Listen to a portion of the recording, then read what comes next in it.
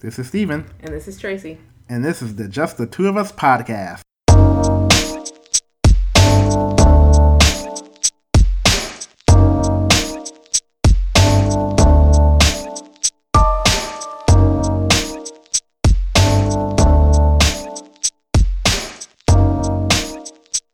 Please follow our podcast on the following platforms: Apple Podcasts, Google Play, Spotify, TuneIn, Stitcher, SoundCloud, and Podbean. Just search Just the Two of Us podcast. Follow us on social media. On Facebook, Just the Two of Us podcast.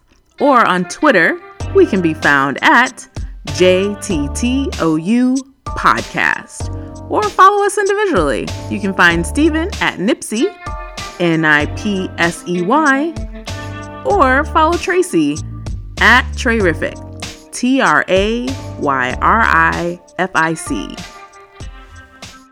Welcome back, everyone. Hey. Why every time I start the show off and like, hey, welcome back, you're like, hey. I don't know. Hey there, cool cats. Every time. How you doing there, kid? I don't know. It makes me think of the Steve Buscemi sketch from like SNL, and he's like playing the kid, like, hey there, cool kids. Oh, yeah. You know? Hey there, fellow kids. Yeah, fellow kids. But anyway, welcome back, everyone. This is episode 2 of our series of Signature Show Recap, where we take one specific show and we recap it all the way through the season. And we're doing The Watchmen. And episode 2 of The Watchmen is called Martial Feats of Comanche Horsemanship. Very good. That's so tough to remember because Martial Feats. It's a variation of the painting Comanche. No. I don't know. What are you talking about? No, it's not. The painting is called... No, it's not Martial Feats. It's... I don't know. It's something. No, because it's based off of a painting by George Catlin. It's like... Wait, did they show the painting in the... Yeah, they show the painting in the show. But so Steven watched the episode twice. I only watched it once, so because if I forget things, because some of us like remember. To prepare for shows over here. We do research. I forgot. I was supposed to watch it again. Yeah, but you didn't. But I got me a nice little recap online, so... Yeah, she got a recap, good. And what we're going to do now. Okay. Yeah, so let's give you guys a quick recap of what happened in this episode. And in case you didn't know, spoiler alert if you haven't watched it yet, because this is a recap show. These are all going to be recap shows, not review shows. So essentially, we know you watched it, and we're just going to go over some things that we noticed, and hope that you guys notice too. So in this episode, much like the first episode, it kind of starts off with a flashback in a sense to something that happened in the past. Episode 1, flashback to the Black Street Black Wall Street massacre in Tulsa. And this one flashbacks to World War I, just before that, where you see a soldier who turns out to be the father of Louis Gossett Jr.'s character, Will. They show him picking up a piece of German propaganda that tells the American soldiers, why are you here? Why are you fighting us? We're not your enemy. Mm-hmm. You go home to America, and they basically treat you like crap. Right, they treat you like crap. You don't have the same rights. Why are you doing this? Mm-hmm. And things like that. And then the show cuts to the present day, where Angela takes Lou Gossett Jr.'s character, Will, to her bakery that's never going to open, apparently. He tells her his name is Will.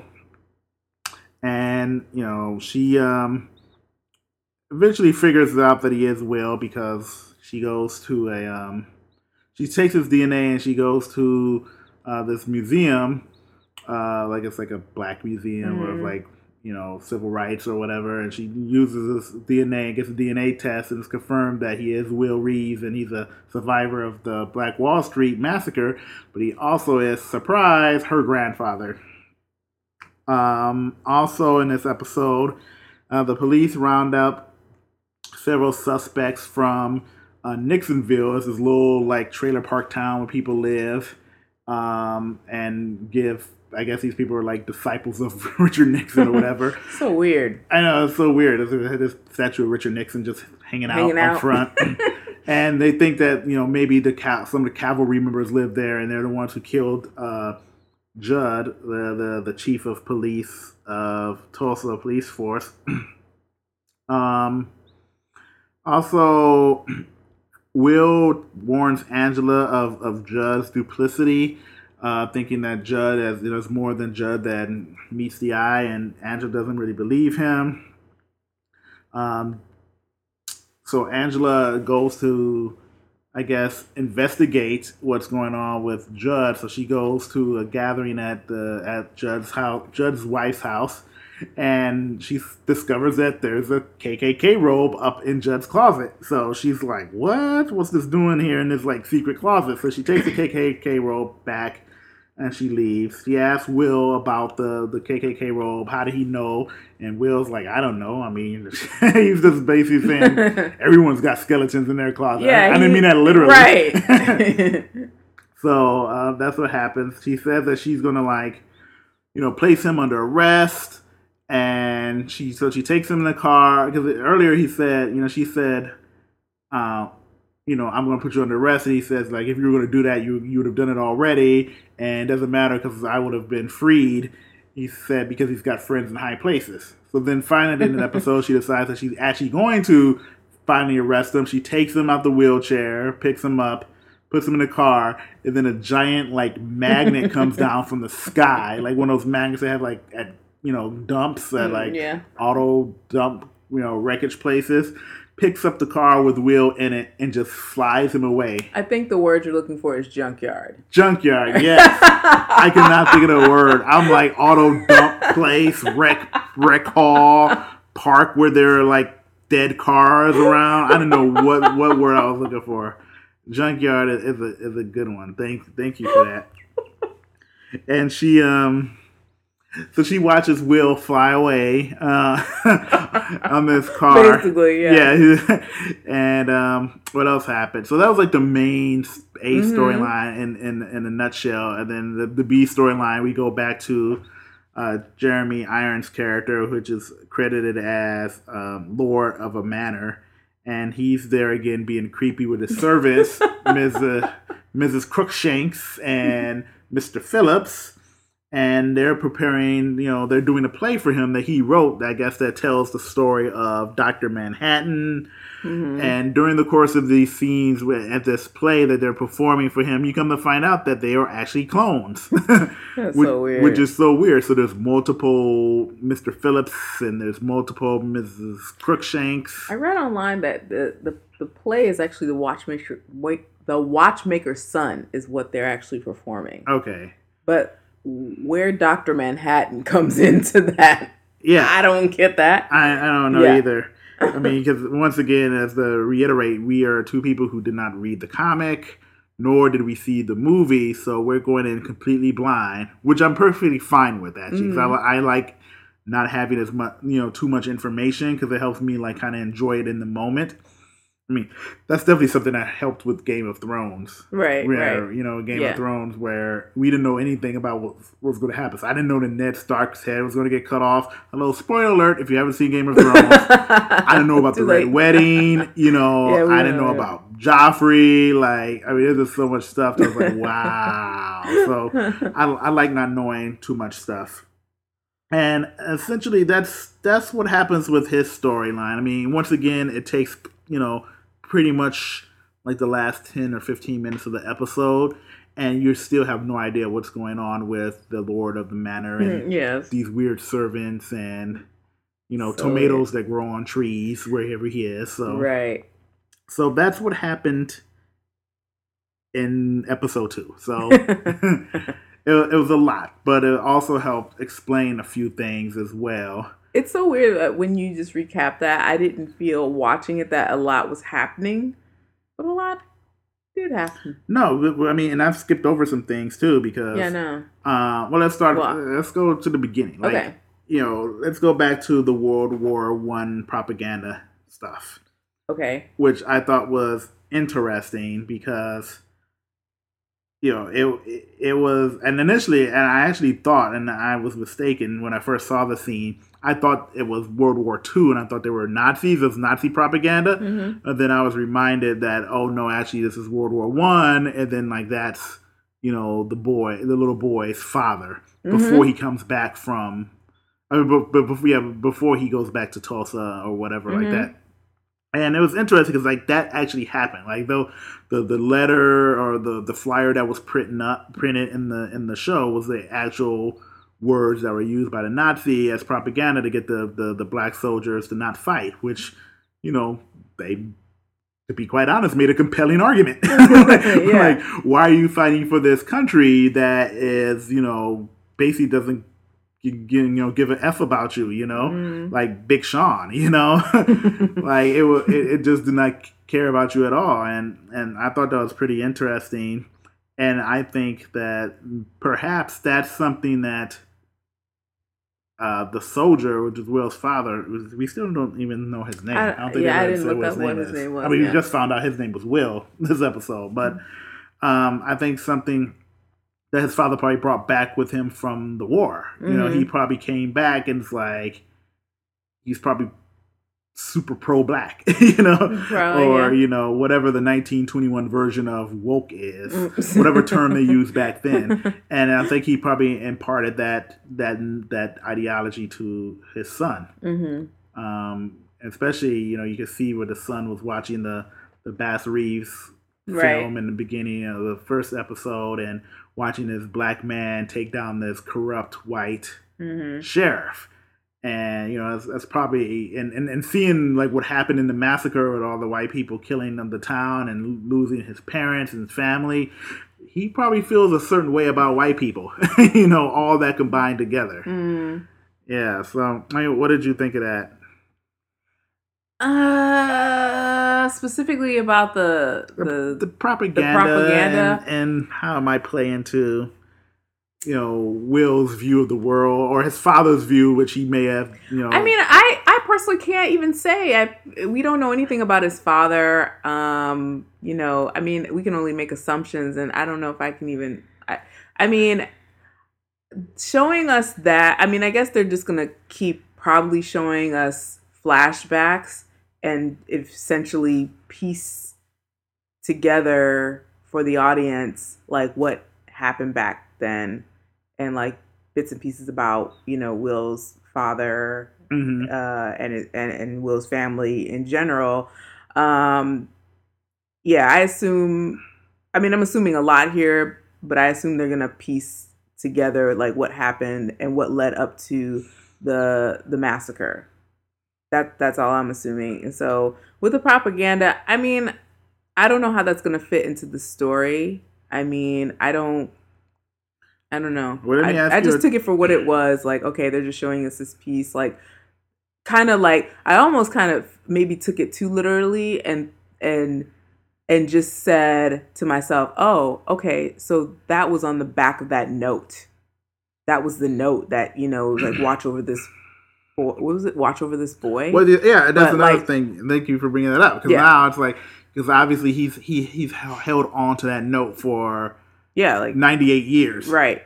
Right, because that was in 1921. So he's had on this 98 years. On one side, watch over this boy, and the other side, this Nazi propaganda about the white people in America don't care about you, they don't love you, they don't they're just using you, they treat you like crap, you're doing all this dirty work for them. Right. So imagine him having that as the only remembrance of his family, right. of his community growing up, and he was on his own. I mean, he was like basically on his own. I mean, I'm sure they'll probably show more of like what happened when to him, like as he got older. Yeah. So that's all he's got. So he's reading this probably over and over and over and over again, and he's like got that in his brain, and he's like probably like, yeah, man, F them, man, I guess we can assume that. Like, I guess we can assume that, and I assume like maybe some. But I assume maybe something will come in to play about his sibling. So, the baby. Well, the baby wasn't his wasn't his, right? Wasn't in his family. I thought that was like his sibling. And was it a girl or boy? I can't. I think it was a girl, but I thought it was just another child that somebody put on the possibly to escape. Because I remember because he was in the movie theater by himself, and then when his mother was playing the piano, and then his father comes in and says we got to go, and he takes him and puts him in the car. So that was another child. I think it was just another child. So it'll be interesting to see when that child comes. If that child, like what happened with that child, right? Exactly. Maybe that child was impacted by that note. Who knows? Because if he's had that note for so long, I don't know if that note was shared with that other child. Right. Later on down the line, I assume they, probably kind of grew up together for some period of time. Yeah, you would think. I mean, there's a lot more show to go. So so much. Yeah, that stuff's gonna. Well, not really a lot. It's only 9 episodes, so we only got 7. We only got 7 more, but I think a lot can happen. Yeah. Yeah, I think they'll explain it. Mm-hmm. Another flashback that I think that happened. Well, I'm not thinking it actually happened. Was we got to see what the White Knight was. Right, that was good. Yeah, interesting. In the first episode, Angela talked about how she was a police officer and a bunch of cavalry members came and killed all these police officers, attacked them in the middle of the night on Christmas Eve. Right. So now we get to see what actually happened with her. Right. And with her and her husband were, Christmas Eve by themselves, waiting for Christmas to come, and they're dancing and, just flirting with each other. And someone busts in the room and attacks them. A guy with a shotgun. And Angela very resourcefully grabs a knife and goes stabby, stabby, stabby on the guy, which was nice. She got her stab on. But then there was a second cavalry guy who comes and shoots her. Right. And then comes over her and points the gun at her. And right before he gives her the kill shot, the flashback ends, or that particular flashback ends, and you see her waking up in the hospital with Judd, the police chief, there, and they talk about how everyone was attacked and everyone quit the force. And he says her husband's okay. He's been waiting for her. So my question is, and this is quite purposeful, and I analyzed the scene again to see what was going on.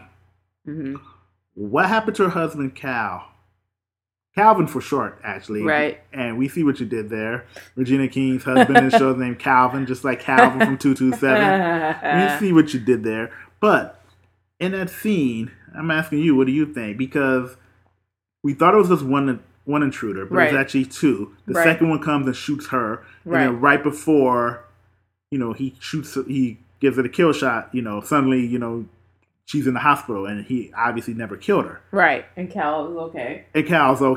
Right. So what happened there? I'm thinking it was Judd. You thinking Judd was the intruder? The second intruder? Yeah. Wow. You don't think so? Wow. No. The thought never crossed my mind. It immediately crossed my mind. Really? Mm-hmm. Why would you think it was him? Because she's alive. Yeah, but why would he shoot her and then not shoot her? If you he had to shoot her to make it look, if he's a double role here, if what I'm thinking is correct and he's playing a double role here, he's a part of the part of the clan, the cavalry, and the police, well, whatever. Aren't they the same? The cavalry and the clan? No, the cavalry are the ones they wear the Rorschach masks. Well, yeah, okay. The clan is its own thing. The clan is the clan. The clan is still the clan. But is the clan relevant in this world? Isn't it now? Well, that's the thing. Maybe not anymore. I mean, that's why he used to be clan, right? And that's why he has or maybe his father was clan, and that's that robe you don't know. Is his exactly. So. Anyway, we'll just say he's a part of the K. He's clan adjacent.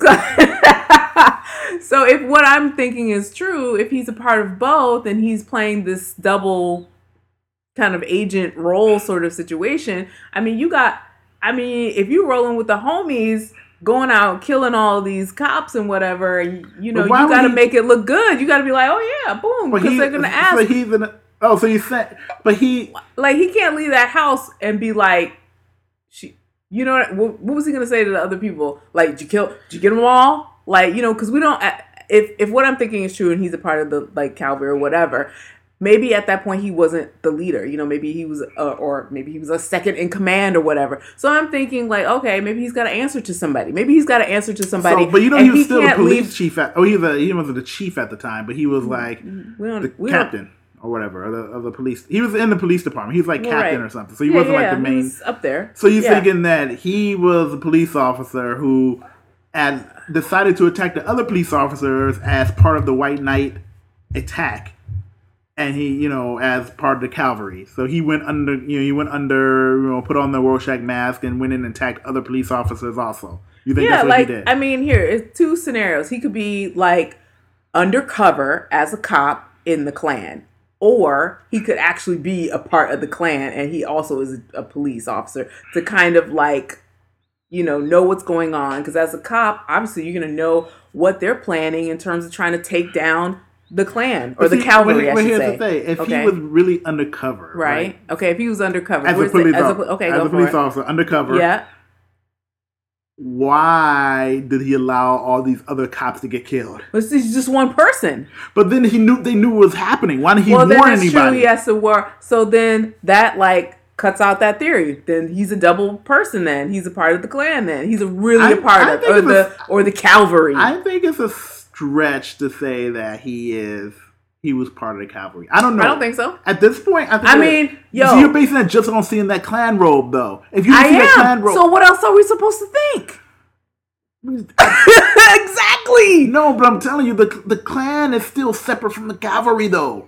That's what I'm saying. Like, I think it's all white supremacy. I don't think it's as clear cut as everyone thinks. Like, I think the show's being very clever. Like, because before Angela had no reason to ever doubt her captain, right? Okay, She's close to him, obviously. They had dinner together with the family, all that stuff. Right. And then now, in episode 2, she finds this Klan robe, and like she's like, "Whoa, what's going on here? Like this can't be the same guy that I'm thinking that I've spent all this time with." Yeah. And I'm afraid that like people are going to fall for that, thinking like, "Yep, that's right, Judd is shady. He was in the Klan, like he was ratchet evil." Okay. I think they're setting us up for, like you said, maybe it's not his, maybe it's something from his father. Maybe right. I don't think that was his. Actually, right. So maybe he's never in the Klan. I think it's more like something he keeps as a reminder of like he doesn't want that he thinks that's bad. Like kind of a reminder like this isn't what the world's supposed to be, and I just want to keep this as a reminder. Right. And I'm not this person. This was my father. Something like that. So I'm thinking it's going to be some kind of turn like that where the viewers are assuming that he's actually in the Klan and he's not actually in the Klan. Mm-hmm. So now we take that aspect away because I don't think he's in the Klan, and I don't think he's part of the cavalry. Like I don't know what's going to happen. I don't know what happened there. At first, when I watched it the second time, I was thinking, that Calvin? I was thinking that we're like, what if Calvin like became like because she was like, Calvin, get out of here, or she said something, and you didn't hear Calvin anymore for the rest of that. Like once they first came in, he like disappeared. And I'm thinking, what happened to Calvin? Like why? Why is she's running around and she's got shot and she's got the knife and Calvin is nowhere to be found. And then all of a sudden this other second Rorschach person comes in and shoots her in the chest. And at first I was thinking maybe that was Calvin that did it, because like maybe Calvin was the one, he like put on the mask and shot her and then couldn't bring himself to finish the job. Because remember he kept looking at the clock and she was saying, it's not midnight, it's like, it's not Christmas yet. And, you can't open your present. And he was like, it's almost midnight. And that's when the attack happened. It happened like right at midnight. And that would be quite a twist. I know. But in looking at the scene again and watching it, the person who shot her, the second guy that came in, he wasn't wearing the same clothes that Calvin did. And it looked like his arm was white, like a white skin. Okay. So I'm thinking it wasn't him, but it was something I did think about because it was kind of odd. Like he disappeared. He was looking at the clock, and it's like maybe he. But then also just meeting that out, to trying to figure out the logical progression of that. Then I have to ask myself, why would he do it? You know what I'm saying? So like it's also like I don't have an explanation for why Cal would do it. There's no. There's no explanation of that. So. Well, if you go with what the comic says about Rorschach, yeah.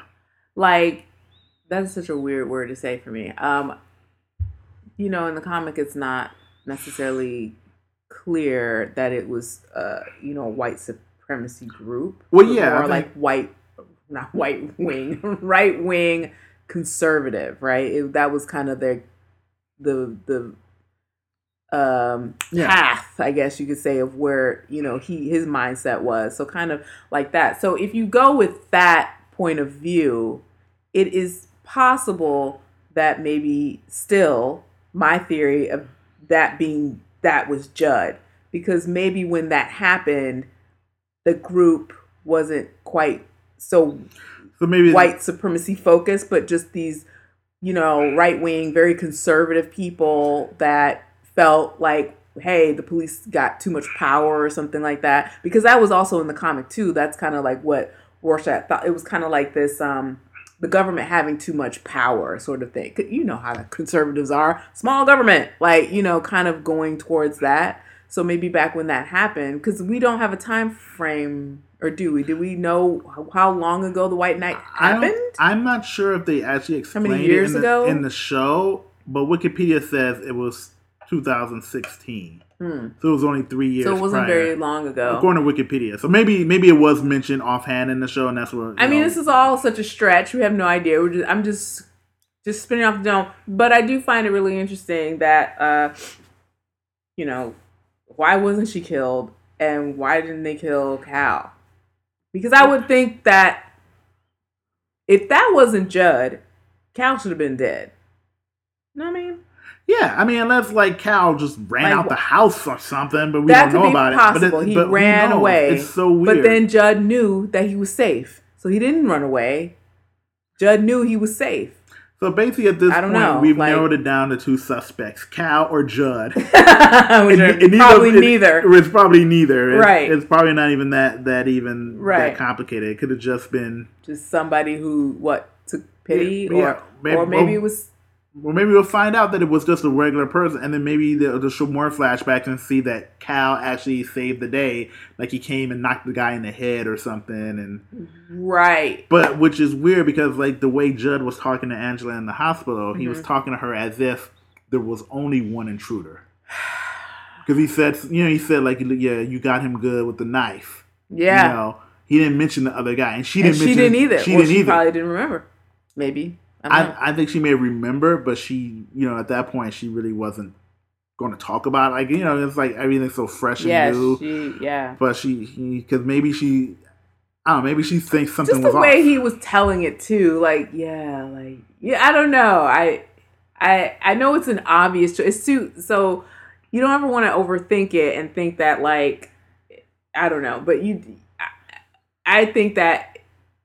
In this case, it might be the obvious case. It might be Judd. That's why I know it's it's too easy. You don't want to overthink it. But I don't know. I don't know. I don't know where they're leading us to. I don't know.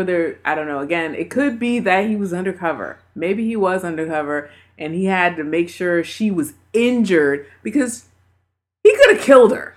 If he's a cop, he could have killed her. Think about that. If he was a cop, he could have killed her. So maybe. But so he comes up, so he shoots her, knocks her down. Then he walks up to her, stands over her, points the gun at her head. Did he point the gun at her? Yeah, I think he pointed the gun at her because she thought. I thought he just stood over her. Well, so. I don't know, maybe, and then he just turned around and walked away, and then that Cal didn't say anything. That guy just why didn't Cal?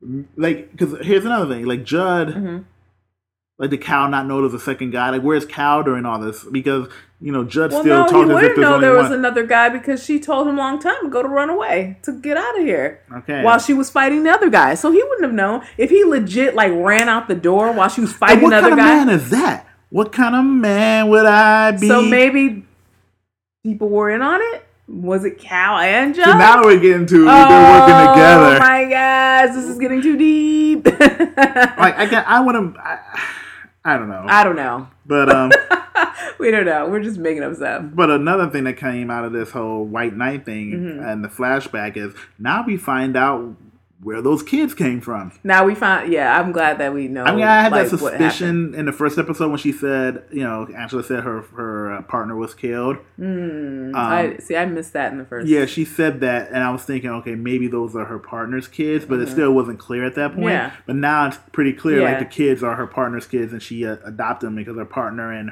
his wife were killed. Right. During the White Knight, so she's got these kids. That's messed up. Yeah, she's taking care of the kids herself, so that really explains that. Right. What else happened? What was interesting? Oh yeah, like the older kid, Topher. She broke the news to Topher that like Uncle Judd is dead, and he's like at first he looked at her, he's kind of shocked, and then like he took a beat, was like wow. And then he was like, well, whatever. Because he's like, I guess he's just seen, like so much death in a way that he's kind of like, that Well, he was like, he's not my real uncle anyway. Yeah, he's not my real uncle. And then, obviously, Angela's character, because of the White Knight, and she's mentioned something about what happened to her parents. She tells so that was interesting. Yeah, like, you what and happened me to her parents? Yeah, then life isn't like lollipops and rainbows. That's the stuff people do to make themselves feel better. We both know that it's like black and white, and that was interesting. So now we get to obviously hope they're gonna explain more what happened to her parents because. As we find out, like Will is her grandfather, so we have to know like what's this lineage, what's going on there, And that was interesting as well. Did you notice the newsstand? Like that for the split, when they showed my man, I said Bunny Colvin, but you haven't seen that episode of the season of Wire yet. But Dennis. Ricky Jarrett's father from Ballers. Yes. And put in context, you understand. Dennis was running that newsstand. Right. And it was interesting. Like the newsstand, first of all, that it's 2019 and Vibe is still published. Right, yeah. Vibe is still on newsstands. It's interesting. And there was newspapers and other magazines, and people were coming to get newspapers and magazines. So it's kind of interesting to see in 2019, the publishing industry actually is still going strong. Yeah. And that's interesting, like, because it seems like this, it's very interesting in this world. It's supposed to be 2019, 21st century, but then there's certain things like newspapers are still a thing, but there's no cell phones. Right. I was just going to say, we don't see cell phones, do we? But there's beepers, Who had a beeper? She had a beeper. Really? And then I really missed some stuff. Yeah, she got she got a page. Like I think she got a page. Oh, you're right. Yeah, the first episode. Yeah, like she got the page and then she called. I'm just so used to people having cell phones. It didn't even dawn on me. Yeah, nobody has a cell phone. That she didn't have a cell phone. That she didn't look at it. Wow. So it's like an interesting world. I wonder what that means. Like, is it?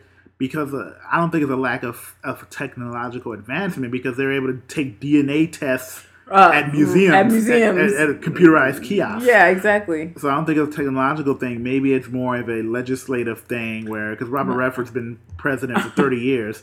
And maybe it's more of a, we don't want to advance too far. Because I think, if you think about in the Watchmen, and reading the research, what happened in the Watchmen comic and movie was this whole, Cold War. The U.S. and Soviet was about to launch nuclear bombs at each other, and Ozymandias, tried to stop it by having this fake squid attack. So maybe because of advancing technology and weaponry, almost brought us to the brink of a nuclear war. Maybe they decided we're going to slow down on this technology thing. Maybe, and maybe that's why there hasn't been advancements in the way of cell phones. But yet, for some reason, there's squid rain. What's up with that? I don't know how that's going to be explained. Yeah, but every now and then we have to maybe there's a big squid bubble around the U.S. and it just rains squids. That sounds so nasty. Yeah, and it looks nasty. But what else is there? Well, I was reading a little recap, and so the theme that they picked out for this episode was that it was all about inheritance. So finding out, like, Angela is, Will's, and a descendant of the massacre, and you kind of figure that she's gonna inherit some money, right? Like some redferations, I guess. Redfordation. I can't say that. Right? So, because people assume that she has money from that, but she doesn't. That she has made there's been no concrete information that she has been using that for her bakery, like this money. But I think redferations in general wasn't just the Tulsa massacre. Okay. Because it was just in general, right? Yeah, I think redferations is just reparations for the social injustice that Black people have experienced in the country generally. Okay. I mean, she gets additional money. Yeah, so now, like, right now, so that's like that, and then what is she... But how significant is it, though? Like, I don't think that's, like... I don't know. I don't think that's going to play too much into the show. I don't know. But I'm just saying that was something that the theme that was picked up on this blog. Yeah, so just the things that people inherited. Like, you can look at Judd. Like, what did he inherit then from his father? Because clearly there's something there with that. And this Klan robe that was found. And kind of like, she kind of, if you want to say it, inherited her partner's kids. Like, you don't really say you inherited people's kids, but she has these kids now. Right. What else? So, yeah, like, that was just some theme. I don't know if you wanted to, if there's anything you wanted to talk about in reference to, the inherited. No, I mean... I don't quite aspects. see it. I don't quite see it yet. I mean, maybe that comes into play. I just never thought of like the inheritance for the Black Wall Street massacre. I don't know. That thought never crossed my mind. So I don't know how much that will play into this show. Yeah. But one thing we haven't really talked about. We talked a little bit about it, but the whole Jeremy Irons thing. So that it's interesting because it's like it's two different shows. It's like the first 40 to 45 minutes is Angela and Tulsa and what's going on there, and the last 10 to 15 minutes is Jeremy Irons at this manor or castle or whatever, right, with him and these servants. Like, how is he making these clones? How did he make these clones? Yeah, it's weird. Like where is he? Is this actually? Is it Earth? Is he actually somewhere like in Scottish countryside or something, or is this something that's in his head? Is he in a virtual reality simulator? Like what's going on there? What is going on? It's so weird because in this wherever he is, tomatoes apparently grow on trees. And I did not know that tomatoes grew on trees. It doesn't seem like that's something that happens in real life. Right. So I don't know what to make of that. In the recap that I read, they did not know what to make of it either. It was like, where is this going? I mean, if he's like actually like a scientist or whatever he is, I mean, maybe that's like another like experiment he's doing. Like experiment he's making tomatoes grow on trees. He's making clones. Maybe that's what it is. Well, he's credited as one of the Watchmen. Right. So, I didn't read into that character. Right. So, maybe I'll read into that character and that will give some insight. But I also kind of don't want to really spoil it. But then they're also doing different things with this, with this series. So, maybe I'll just read anyway. Because it's like, might as well. So, yeah. So, we'll see. And another Watchmen character will be appearing soon. Oh, is that a scoop from you? That's a scoop from me. Breaking news. Another Watchmen character will appear soon. What's interesting is... I cheated and read ahead.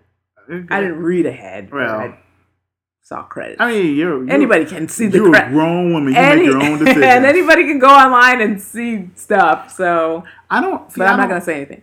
Yeah. As I go on a little tangent, see, I don't like to do stuff like that anymore. Yeah. Like Yeah. years ago, for many years, like I used to be someone who just would consume like all information about stuff I'm interested in. So I would read the articles leading up to movies and TV shows I and remember interviews. You used to do that a lot. I did it all the time. And I'm like, you like spoil it for yourself. I know, but it didn't used to be bad. Like it used to be like it still built anticipation for me. Yeah. But now it's gotten to the point where I feel as though I am getting spoiled, not only just by specific plot points or what's going on and themes and narratives, but it's kind of like I'm getting spoiled by people's own perceptions and opinions of whatever it is, you know? Yeah. So it's like, so I try to now, I try not to read ahead on stuff, and basically all I go on is like whatever trailer or commercial is released, and I just watch it. Then after I've watched it, you know, I'll go back and I read reviews and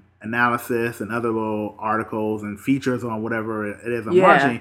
But that's after the fact, because, you know, stuff gets spoiled, especially in this day and age. Like, I mean, one thing I did like, and I readily admit it, I like Westworld. I mean, it's not the perfect show, but I use this as an example of the first season of Westworld. Like, I really liked watching it, but then, you know, I would read people's comments on it, and it seemed like people was just all consumed with trying to figure out what the mystery of Westworld was in season 1, and they were doing all this. You know, if you see this scene and this scene, and you see what's going on here and like in this scene, and they were just consumed with trying to figure it out, and it kind of ruined the show for me in a sense, because then, like, when the show actually played out in a certain way, it's kind of like, you know, all these people then talked about how bad the show was because it didn't play out the way they wanted it to, or it played out exactly how they wanted it to, and they were just like, well, see, that's what I want, like that's what I expected. Like, why can't you just enjoy it? Why are you trying to like figure out all what's going on in the show to that level of detail? And plus, it's not like the creators of that show, you know, like what, Lisa Joy and what's his face, Christopher Nolan's brother, I can't remember his name, John Nolan, whatever his name is, Jonah Nolan. It's not like they said, hey, we want you to go watch this show and try to figure out all these mysteries. No, they just created a show and put it out there. And then I just hated that there was just so much talk about that. And it kind of ruined the show for me in a way. So, and I just use it as an example of it. So now I kind of like, you know what? I don't read what other people say about it. I'm just going to watch the show. So I'm not going to, you know, really read ahead on Watchmen. And I think I'm enjoying it more not knowing the backstory. I don't need to know what happened in the comics. And I think and I think the show is also written in that way as well, because obviously there's a lot of stuff that's like unexplainable. Like, we're like, what's going on here? Because why are these squids falling? Why are these squids falling? You know? But I'm the type of person, I don't think everything has to be explained. Either. You're right. You don't have to explain everything in the universe of a show. You have a show and you set it in this fictional universe of what's going on. You don't have to explain every little thing that happens. You know, it's like, you know, it's like watching like Star Trek, and it's like you don't have to explain like, well, where do these transporters come from? Why do they have transporters? Like, you don't have to explain it. Like, just accept the fact, like, oh, they use these transporters to get down to the planet. Back and forth. That's all you need. You don't need the real explanation of why. And I'm fine with that for the Watchmen. Like, I don't need them to explain everything that's going on, because it's like, I just accept it as part of that world. Yeah, it's like if some weird stuff happens, let the weird stuff happen and just enjoy it. And maybe they'll explain it, maybe they won't. But that was, as you were saying that, I just kept thinking message, because that's like the message for life. You know what I mean? We don't know why things happen the way they happen in our lives. In the world. So, you know, TV can reflect that also, you know, like, why do we have to know? But maybe so many people are bent on learning what happened or wanting to know what happens, because in our real lives we don't know. So they want to have some control. Yeah, people want some control and know what's going on, maybe. But yeah, you're right. Just enjoy it. I personally just wanted to read a little bit, and I haven't read a lot. I just wanted to read a little bit, and I kind of actually came across like the next Watchman who's going to be in it. I mean, we've already seen the person in the previews. So, I was like, oh, okay, cool. But yeah, for me personally, when it comes to anything that's comic book related, like, we've watched and reviewed and talked about a lot of all the Avengers movies and stuff like that. I just like to kind of read up on stuff just to kind of understand the world and why things in the, movies happen, or what certain things mean. And I typically do read things after I've seen a movie. I typically don't read beforehand, but this was so, like we said, we have not watched the movie, and we've not watched the comics. So I just kind of wanted to see like where was this coming from, because I did see something like this is supposed to be like a sequel to the movie. So I was like, well, what the heck happened in the movie? Because I didn't watch that. But this is not even.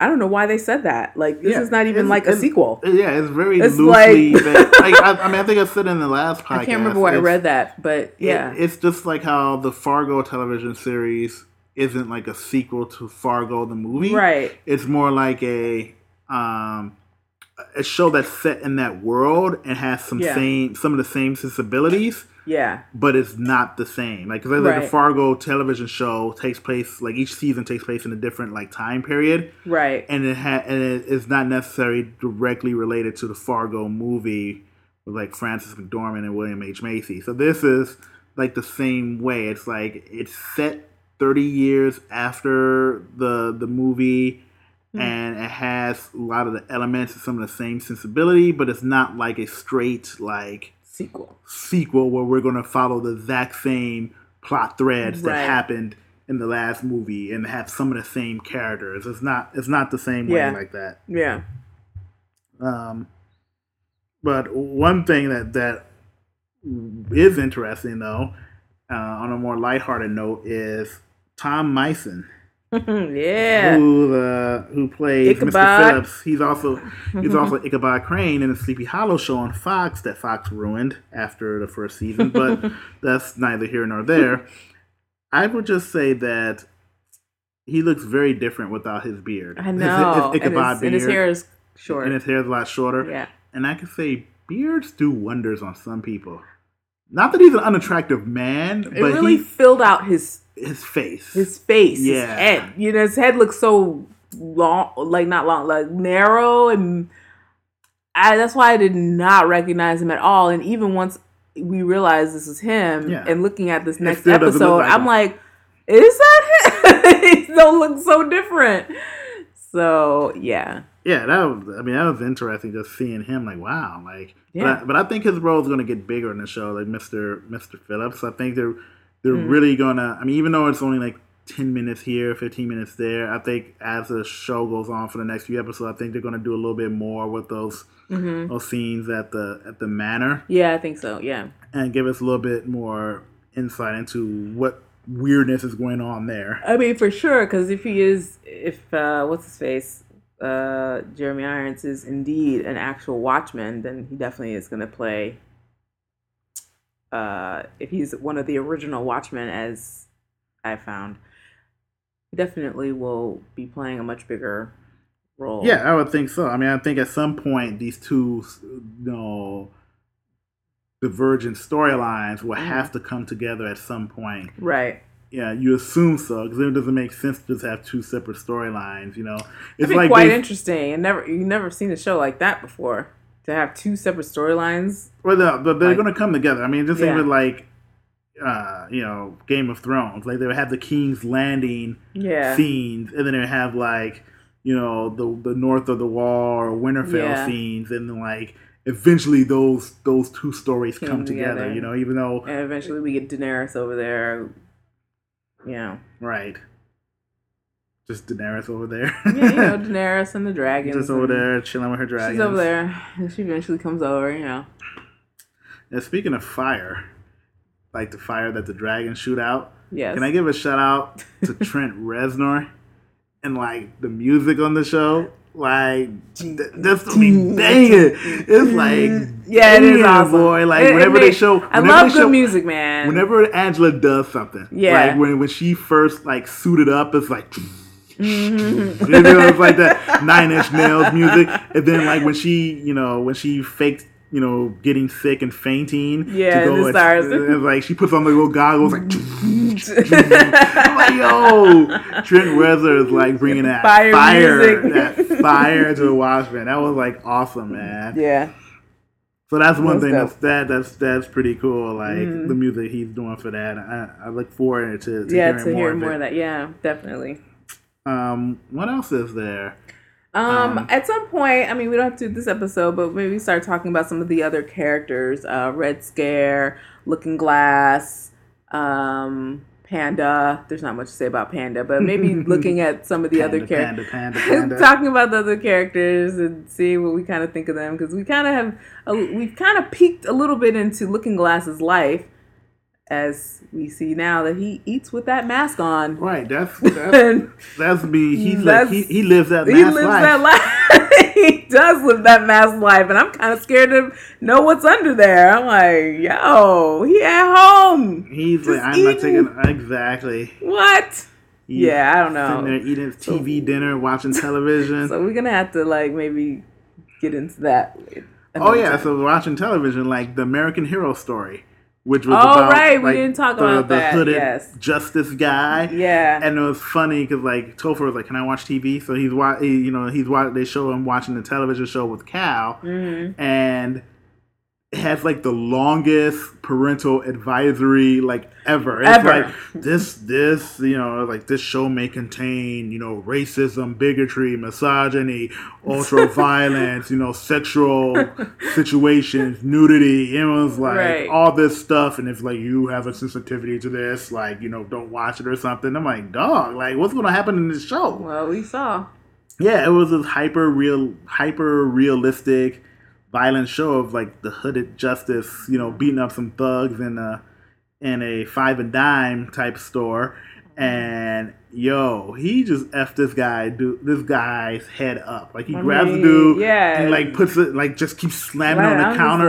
Then he picks up the cash register. I was and then crushes his head with it. He's dead already. And it's yeah, so it's like the Simpsons meme. Stop it, he's already dead. But it's and it was one of those old cash registers. I know. It wasn't metal. It wasn't in a plastic one. Right. I'm like, what are they trying to say with this hooded justice show? Because that was really, really violent. And very stylized. I don't know. Action. And people have said, as we said many times before, we didn't see the movie, but people have said the Watchmen movie was kind of like that in how it was shot. So they're thinking maybe the Hooded Justice, the way the show was shot for the American Hero story, the show within a show, that it was shot to be reminiscent of the Watchmen film. Got it. Which would be interesting. Well, that was something else, and that was kind of interesting because I'm wondering are they going to show that again? Where does this American Hero story come from? Is that is it going to be in Insecure when we had Due North and they kept showing the scenes from that slave show every episode of Insecure? Are they going to show American Hero story episodes? Right. In every episode of Watchmen? Who knows? Yeah. So. What else you got? Is that all we got for this week? That's all I think I've got for this week. Yes. Yeah, I think we covered a lot. Yeah. Very, very interesting. If you guys want to join in the conversation, be sure to tweet at us and let us know what you guys think of episode 2 of The Watchmen. Do you agree with anything we have to say? Also, feel free to join our Facebook group, Just the Two of Us podcast. You can make comments there to talk about the show or talk about any other entertainment topics, anything else that we've talked about in the past. And once again, you can find us and the podcast on Apple Podcasts, Google Play. We're on Spotify now. You can find us on Spotify. We're on SoundCloud. All of them. Podcasting places. We are there. And please leave reviews. Yes. When you get a chance. Take a listen. We appreciate it. We appreciate you. So please leave reviews for us. Yes, please do. All right, well, that's it for this week, and we'll see you next week with a new episode as we take on episode 3 of The Watchmen. Thanks so much for listening. Bye. Bye.